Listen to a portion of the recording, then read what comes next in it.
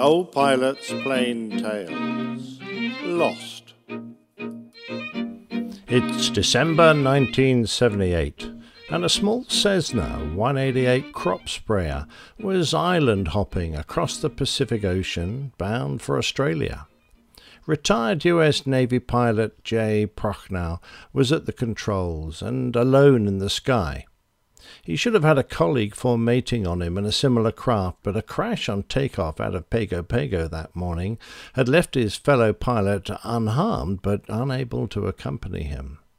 Prochnow had landed back to assist, but there was nothing to be done, and the following day he set out on his own. The tiny craft was a dot over the vast ocean as it crossed the 1,700 miles that separated the two islands, an ocean that must have seemed an awful lot larger when, after many hours of flying, Norfolk Island failed to appear. Prochnow was navigating by using an automatic direction finder, an aerial-driven device that showed the pilot a compass bearing to a beacon. But when he had turned it to several beacons and found that the readings weren't correct, he realized it had failed. Prochnow wasn't in immediate danger. He still had plenty of fuel, but his aircraft was only really equipped for day visual conditions, and the sun was starting to sink low in the sky. Hoping that his dead reckoning navigation had been reasonably accurate, his first action was to start flying an expanding box pattern that would allow him to cover an increasingly large area of sea around him. Hopefully he would spot the island of Norfolk before he ran out of fuel. Realizing he also needed assistance from outside, particularly if he ended up ditching, he called Auckland Air Traffic Control Centre on his long-range HF radio and declared an emergency. The cards were stacked against our intrepid Cessna pilot, but fate was about to deal him a break because in the skies way above him was an Air New Zealand DC-10, and sitting in the captain's seat was Gordon Vitti. Vitti wasn't a run-of-the-mill captain. Trained as an engineer by Tasman Empire Airways, he won the Geoffrey Roberts Prize for Top Apprentice, whilst also learning to fly at the Auckland Aero Club. He joined the Royal New Zealand Air Force as a flying instructor, working through his instructor's grades until he became a rare A1 rated QFI. Rejoining the civil world of flying, he obtained both his air transport pilot's license and his flight navigator's license, and rejoined his previous employer, now called Air New Zealand.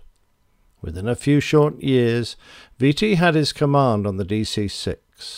He progressed through various aircraft types until becoming an instructor on the DC-10, and on that fateful day he was bound for Auckland out of Fiji.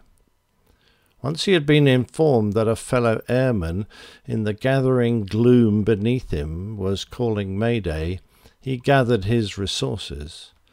Fortunately, he had spare fuel to use in the search, and following an explanation to his passengers, he ended up with a volunteer, also a navigator, on the flight deck assisting. Since neither the Cessna pilot nor anyone else knew where the little craft was, Vitti had to work from absolute basics and from a lifetime of knowledge and experience. By this time, contact had been made with the crop sprayer on the long HF radio, so he instructed Prochnow to aim his aircraft at the sun and read his compass heading. The answer came back as 274 degrees, whereas the DC-10 had a reading of 270 degrees. This meant that the Cessna was heading a little more to the right than Vitti had to, which placed the lone pilot to the south of the airliner. Now Vitti told the other pilot to reach out with his arm and measure the height of the sun above the horizon, using his fingers as a gauge. It was a crude sextant. Each finger would be about 2 degrees, and using the 1 in 60 rule, each degree would be worth about 60 nautical miles. Corrected for their altitude difference, the measure showed that the Cessna was to the west of the DC-10. Combining the two discoveries, VT knew he had to fly southwest to find the lost aircraft. Up to now, communications have been made using HF radio, which bounces its long-frequency waves off the ionosphere. The two aircraft turned their shorter-range VHF radios to the same frequency, and they began calling each other. These radios only work by line of sight, so calculating the curvature of the Earth and compensating for their altitude difference, VT worked out that when they made contact, they would be within 200 miles of each other. The previous calculations proved correct, and the aircraft closed on each other, until at last VT could hear Prochnow's voice.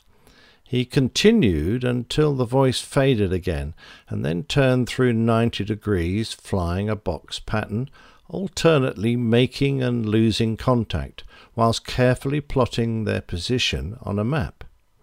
VT knew that the radio range was a 400-mile diameter circle, and when enough points had been made on the circumference, he could join the bisectors and then run lines perpendicular to them to the centre of the circle.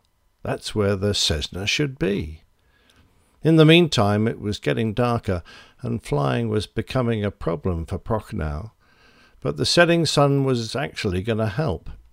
Norfolk Island was asked to give the exact time the sun set, as was the Cessna pilot.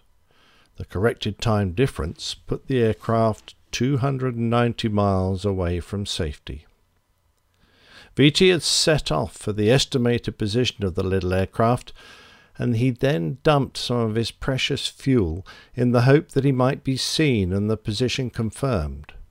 Prochnow saw nothing, and having now been airborne for over 20 hours, he was running very short of fuel. A P-3 Orion was launched in the hope that they might help him in the almost inevitable ditching that was going to come. In the DC-10, VT couldn't understand what had gone wrong, but in fact, they hadn't gone wrong at all. Their fuel dump had been so accurate, it was right on top of the aircraft and impossible for the pilot to see through that part of the canopy. By now, VT had the internal lights of his aircraft dimmed, and every window had a keen passenger's face pressed to the glass as everyone on board tried to help with the rescue by spotting the lost plane. The DC-10 put all its strobes and landing lights on to try to help, and then Prochnow saw something. It was a light, but as he closed on it, he realized it was an oil rig. Back at Auckland, the phones turned red hot as they tried to work out who this might be, and before long the name Penrod surfaced, a rig being towed from New Zealand to Singapore. Initially there was confusion, but eventually the exact position of the Penrod was established, and VT rendezvoused with it, giving the Cessna an accurate heading to fly to Norfolk. Close to midnight, and after over 23 hours of flying, 8 hours past its ETA, the Cessna landed safely on Norfolk Island. Prochnow had stretched his aircraft's expected endurance by over an hour by carefully leaning out his fuel, but when he shut down, his tanks were empty. For this outstanding feat of leadership and airmanship, Gordon VT would receive the Johnson Memorial Award from the Guild of Air Pilots and Navigators, and the President's Award from McDonnell Douglas. But this wasn't the defining time of this fine pilot's life. That was still to come. In the following year, Air New Zealand began to fly sightseeing tours of the Antarctic in their DC-10s.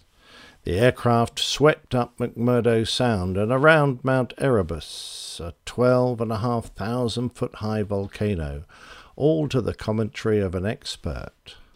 The 14th of these such flights had a replacement captain who had yet to fly this unusual charter, but he had attended a full briefing 19 days before. The crew were in contact with McMurdo Radar Station and given permission to continue visually below 10,000 feet.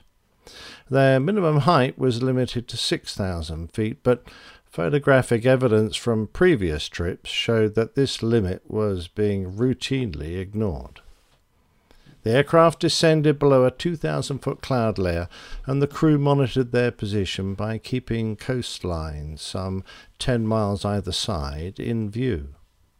Without warning, the ground proximity warning system alarmed, and only 6 seconds later the aircraft impacted into the side of Mount Erebus, killing everybody on board. The accident stunned the nation, and the recovery of the wreckage and the bodies proved to be enormously difficult. The investigation was published only 6 months later and found that the cause was pilot error, placing the blame squarely on the crew. It was here that Gordon Vettet re-enters the story. He had trained Jim Collins, the dead captain, and knew him to be both capable and careful. He also knew the flight engineer well, as he had been part of his crew that so capably aided the lost Cessna.